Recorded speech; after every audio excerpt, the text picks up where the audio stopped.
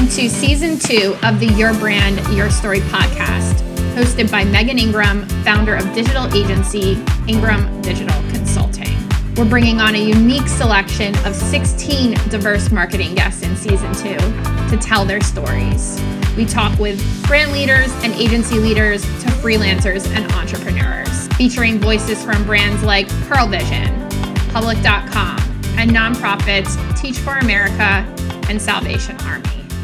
This season is all about brand storytelling and how you can create connections, campaigns, and community through the power of stories. Sarah Casterline joins the podcast this week. She is an award-winning graphic designer and marketer who has been making things pretty with a purpose for almost 8 years. She helps businesses grow through engaging brand style and identity. Due to her diverse marketing background, she understands the role of design in a greater strategy.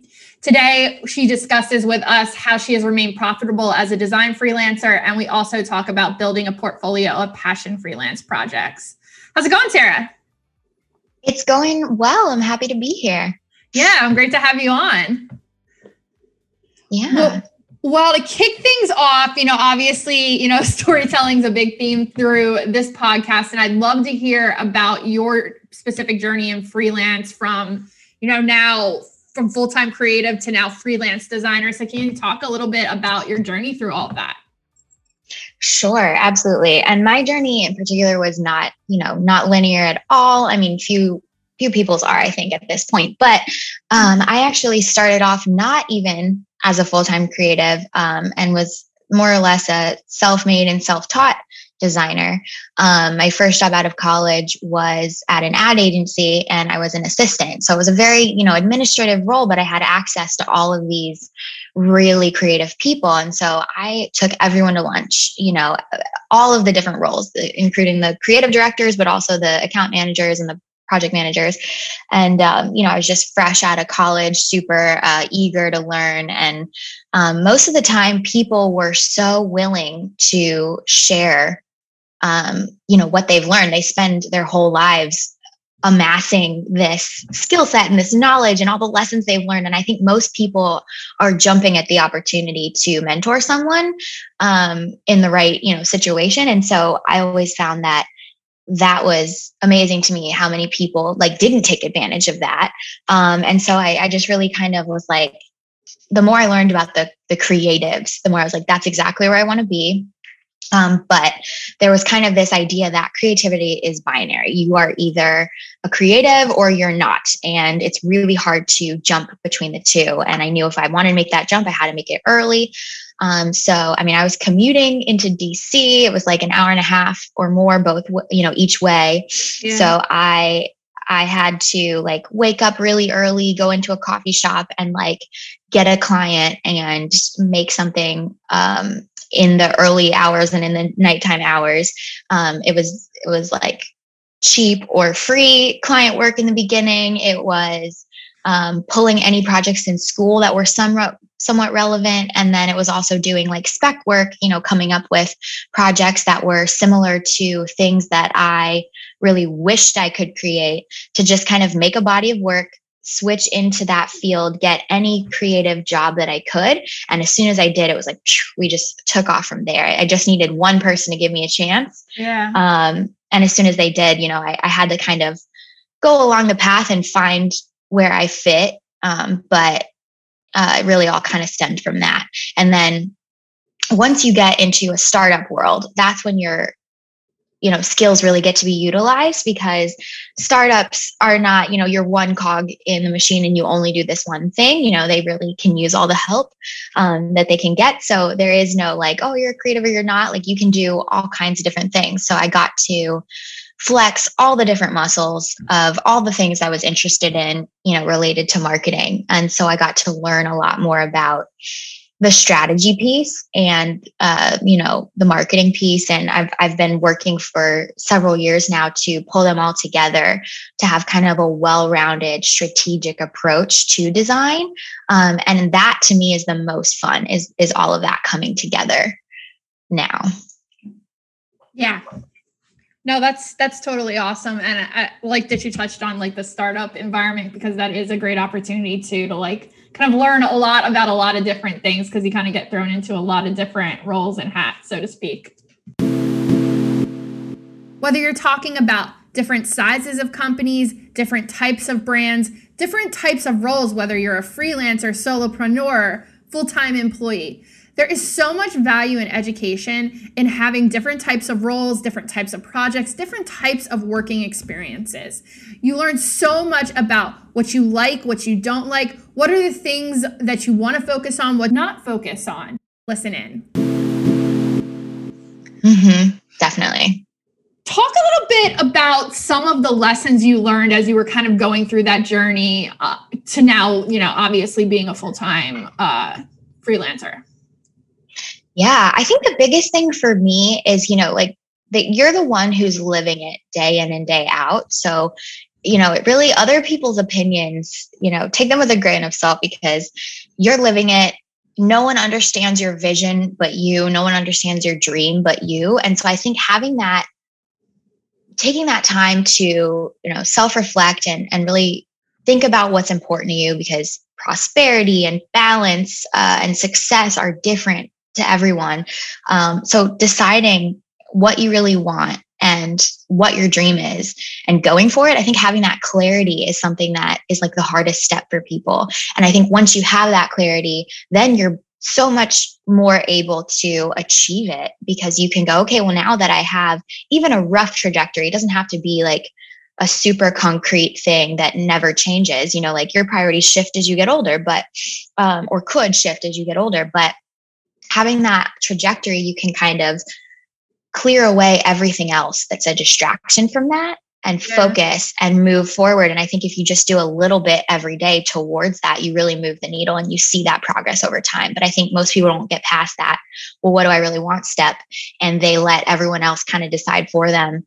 And I think that's the hardest part about entrepreneurship is that you have this you see things differently than other people and you really have to believe in your vision, even if other people don't understand it. Yeah, no, that's great advice there.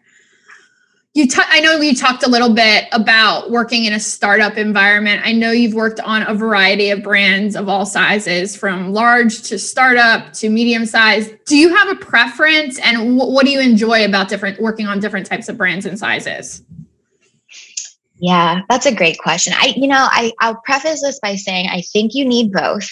Yeah. I think to have a well-rounded portfolio of work, I think the bigger companies can afford you. They can compensate you well. And I think sometimes having a few of those balances you out financially so that you can give a little more help to some of those, smaller companies. But I think, the smaller companies are so special because you can really make such a huge impact for them. You can really make a couple designs that transform their whole business. And that is so impactful and it's so fulfilling. And so I think those are definitely kind of my favorite to work on, but I think you do need both to kind of keep the lights on at the same time.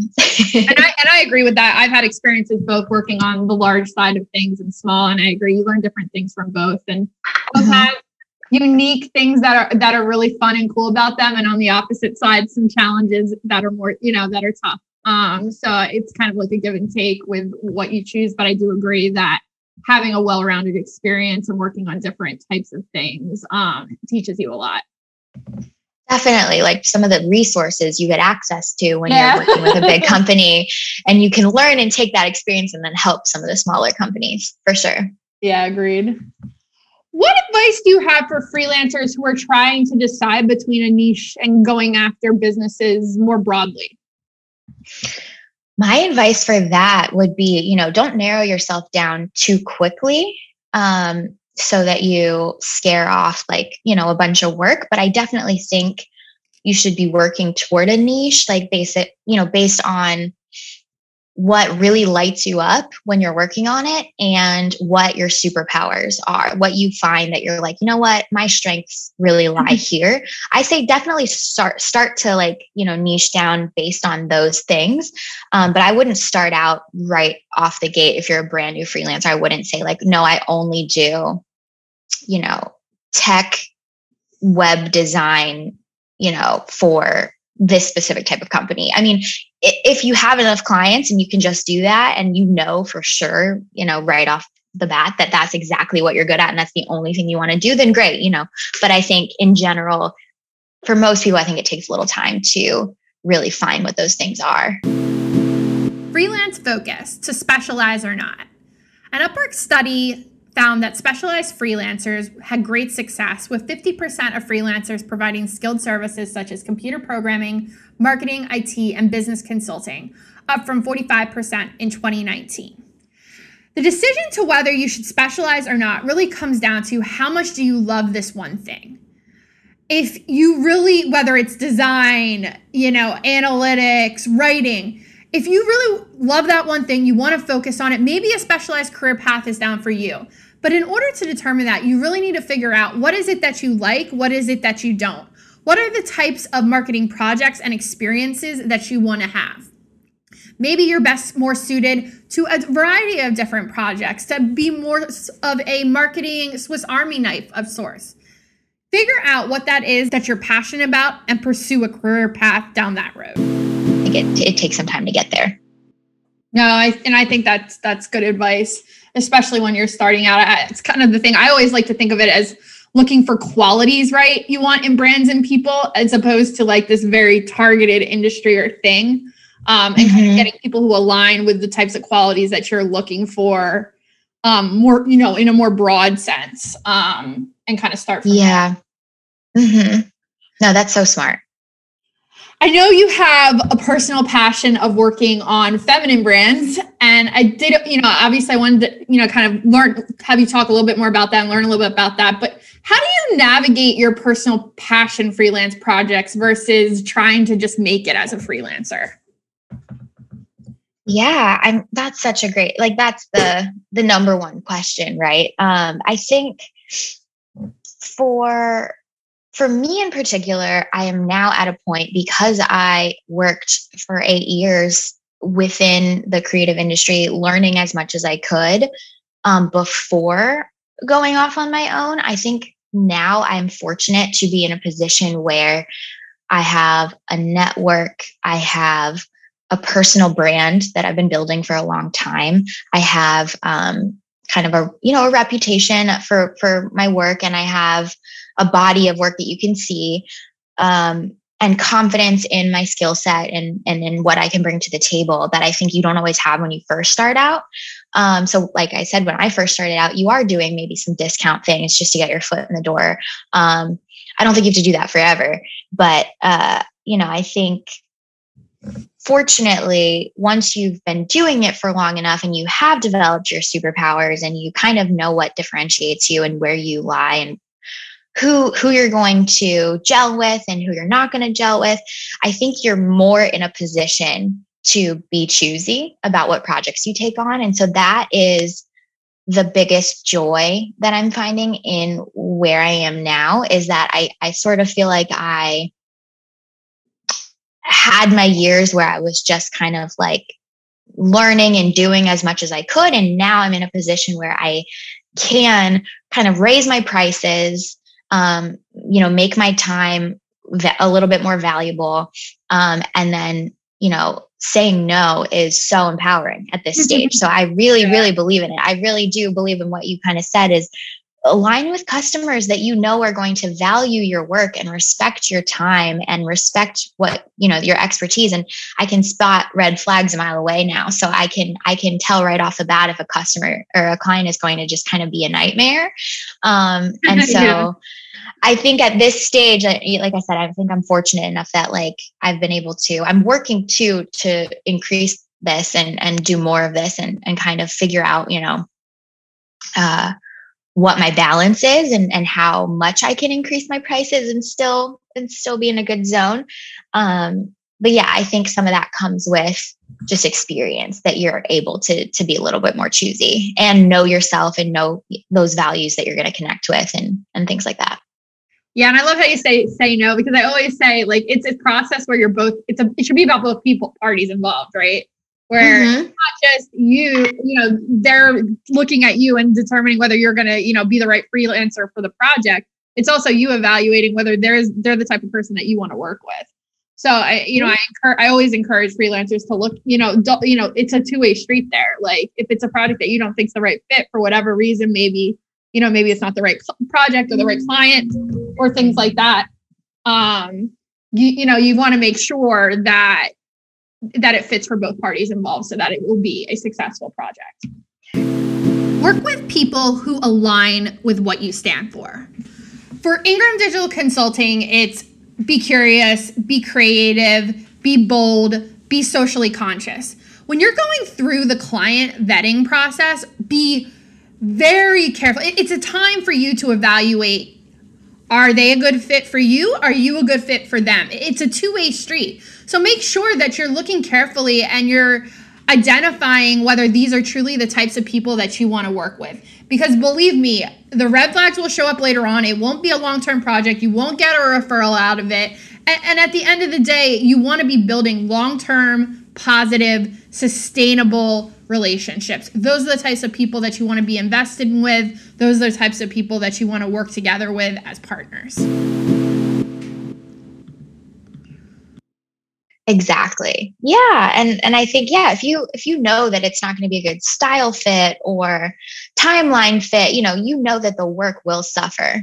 And like you said, you want it to be a successful project. So I think emphasizing that is a great way to gracefully decline. Just because we're saying no doesn't mean we're being rude, but I think it is just like such a powerful thing to be able to say, I just don't think this is a great fit. Maybe here are some people I recommend that you work with, and just move on. And then everybody's better off, not just you, not just them, like everyone. To be honest, like as someone who works a lot with freelancers, I've gotten some really great even referrals that way, where a freelancer was like, hey, like this may not be right for me, but then I've gotten to meet some new people that way too. So it's still a good opportunity to kind of build relationships and network, which, is a huge part of, being a freelancer. Yeah, definitely. So what has worked for you to help you find these passion projects? It's a great question. I don't know how they so for example, I see a lot of small businesses on just Instagram and, on social media, and really small, like brand new businesses. A lot of them might not be able to kind of afford me. But some, I try to reach out to some at different times when I have the ability to, and maybe do some discounted work here and there for different, female owned small businesses, just because I love what they're doing or I love the mission. Yeah.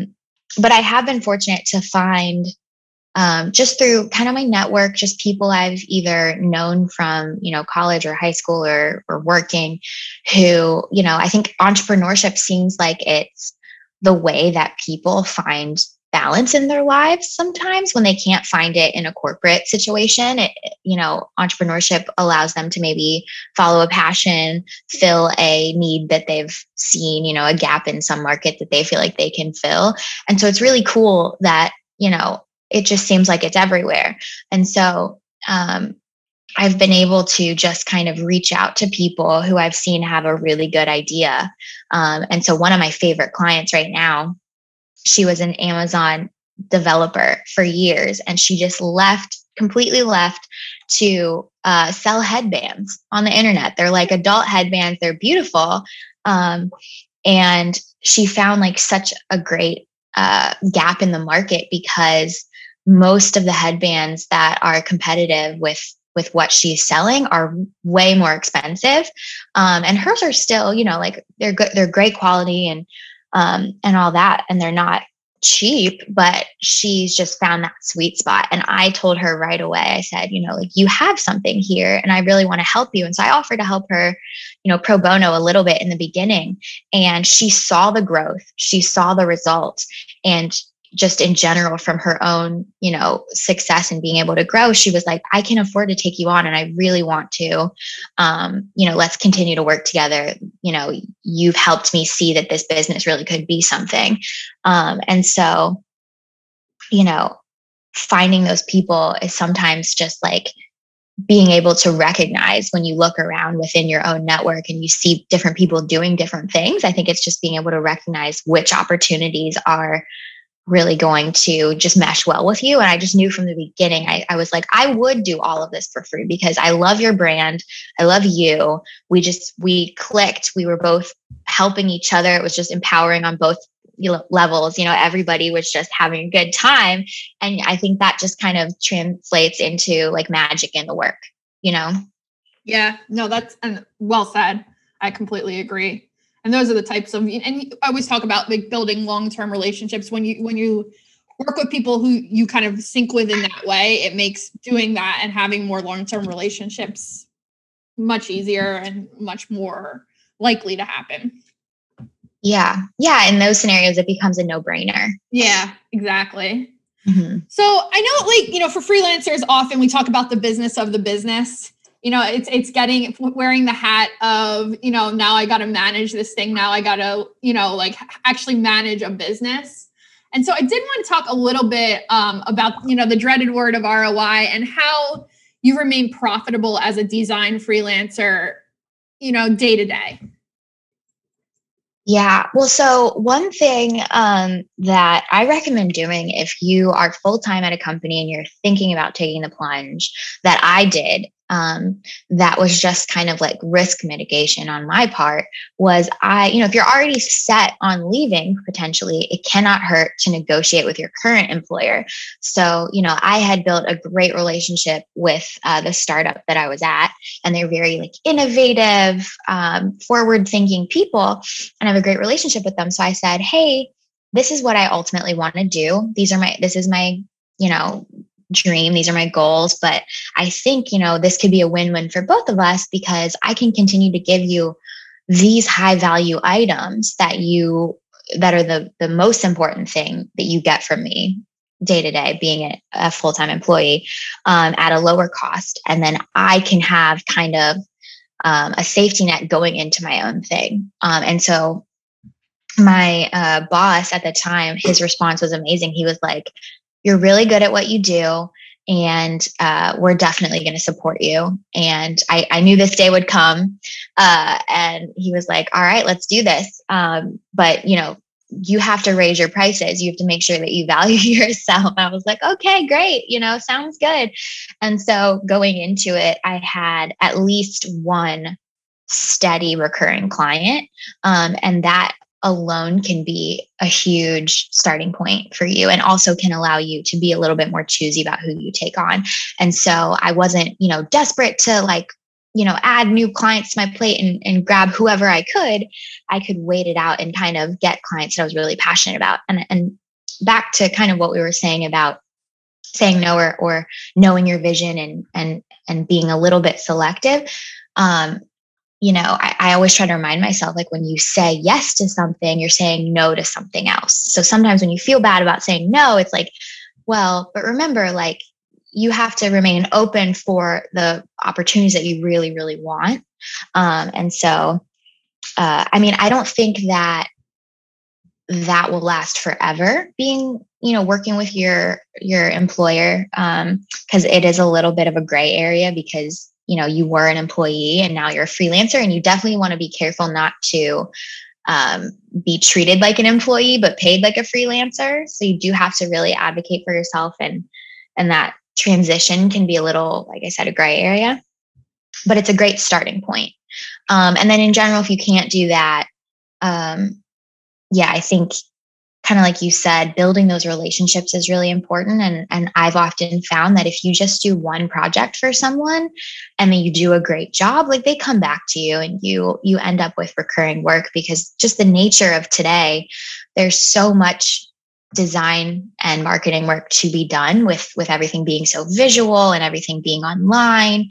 And businesses have so much that they need because there's this expectation that brands are going to be cohesive and well branded at every touch point in the customer journey. And so, that means everything from, if you're e-commerce, like the packaging that you get when you make an order, to the social media that you see, to the confirmation email. So there's a never ending list of things that a company is going to need. So if you just do one project well, there's a high chance that it ends up being a recurring project. And you can just build up your list that way. Nope, I think that's well said. Really good advice for especially when you're starting out. What are some challenges that you've run into as you're balancing profitability and just all the various things that you have to do to manage a freelance business? Yeah, that's a great question. I mean, the pro is that you can choose what you want to do, but the con is that every job you turn down, that is money. So I really feel like you are constantly balancing, your work-life balance or your financial goals. So you're constantly weighing those two things. And I'm guilty of this. And I think a lot of entrepreneurs and freelancers are too. It's very easy to overwork yourself. Very, very easy. Yeah. So I think, I talk about saying no, but it's also really hard to do, especially if you want to do everything, And so I think it's important to, like I said, remember what your goals are, what success means to you. Sometimes it might mean, I want to take a season of a little bit less work, and that might mean a little bit less money for the season, but like my mental health is going to benefit from that. Or this might be a season where I'm just really going to power through and do a ton and do all of the things, and maybe be a little uncomfortable, but my business is going to move forward because of that. So I think you're always evaluating these pros and cons. And then I think the ultimate goal everyone should be working towards is, like I said, getting to a point where you're confident in your skills, you have a network, you have a differentiator, and you feel like you can kind of raise your prices, and then also maybe bring in some other types of income where like maybe you get speaking gigs based on a certain topic that you know something about. You can teach a group of professionals how to do something, or teach a course, or get some sort of profit multiplier so that you can do 2 of those a year and drastically reduce the amount of clients you have to take on to reach this revenue goal. Like, I think there are ways to be smart about it. And that's kind of what I'm working on right now, is determining my ideal pricing, so that I can do a little less work and still meet my financial goals. And then also finding other creative ways to do things other than just your hourly core product, which again limits you, because then you're only able to make money the hours you are working. Yeah. And I'm glad you mentioned the pricing part, because that's a key part too, and not overworking yourself to death. Because if you're taking lower rates, that means you're not coming in at the place you want to be, right? So, really making sure when you're having those negotiations and conversations that you're coming in at the right number for you, so that you can have that freedom and that flexibility to do the projects that you want to work on, and not feel like you're just working, crazy amount of hours every day and stressing yourself out over it. Mm-hmm. Absolutely. And it's so easy to do. And it's, you really have to just value yourself and say, no, like, this work is worth it. I have to, these are the rates. Someone gave me great advice. They were like, say, these are the rates. Don't say these are my rates, or these are the rates. They're non-negotiable. If they don't fit your budget, that's unfortunate, but don't be lowering your rates for people, because that doesn't work out in the end. Pricing can be one of the toughest things as a freelancer, especially when you're first starting out. Some pricing lessons of mine as you kind of figure out what is the right price you should come in at. Where should you price out? What types of different offers should you have? One, define your monetary goals. While we can offer so many marketing services under the sun, we need to, again, define and tailor services that consider the service value, the time constraints, the marketing tools, the education needed, the scope. Make sure you're thinking about all those things when you're setting your goals. And then secondly, and probably even more importantly, have confidence when you're presenting that to a client. Don't be intimidated when proposing a price. Don't let someone, come in and make you unsure of the price that you set.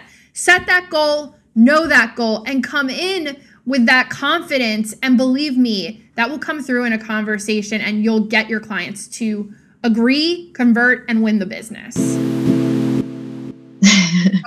Totally agree. Well, last question, obviously we're big on trends. I love marketing trends. What's one design trend or maybe a few that you foresee right now as you're looking to the back half of this year?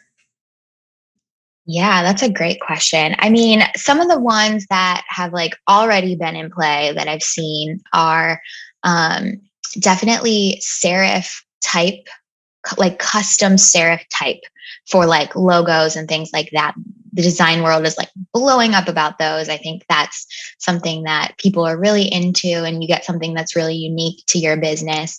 And then colors wise, it's either all neutrals, beige and black and white, or you're going with these sickeningly sweet, bright pastels, those two kind of vibes, one or the other. Those are the design trends that I'm currently seeing. And then I think future wise, we've already started to see a lot of just movement as another design element, which never used to exist when everything was print, and even in the beginning of everything being digital. Mm-hmm. Now it's anytime I make anything, the question is, can I make it a GIF? And can I add movement into it? And it can be in a very simple way. And I think it often should be in a very simple way. But if you can add movement, people really love that. And I think that's so cool that you have this 3D way to design. You're not just working with this 2D, okay, colors and fonts. You've got movement. Where are you drawing the eye? Things like that. So I think people are really going to be, everything's going to be moving. Maybe we all have the attention span of toddlers, but we love when things move. So true. And I like the call out about the GIF, because it is the animation, the movement part of it is definitely something I've seen in myself that, a lot of people are going towards that, especially with digital and social kind of moving in the direction they've been moving over the last few years. Mm-hmm. Definitely. I've seen it a lot, particularly in email marketing. Okay. And I really think designers, brand new designers, should really try their hand at email marketing. I don't know if this is being pushed in design schools at all. I don't think it is, but I think that's if you can get really good at that, that is such a coveted skill, because it really benefits, companies. It's a really powerful marketing tool. And I see some companies that do it really, really well. They have beautiful email marketing, but I would say the majority of companies there's a ton of room for them to improve their email marketing in terms of design. It's they're using just very classic grid layouts with a ton of text, and they're not, I found that there's just a ton of opportunity in that platform to do really cool things. Like I said, movement, really cool visuals, and make really striking art that, converts. So I just think that's, the thing that every designer should be just trying their hand at.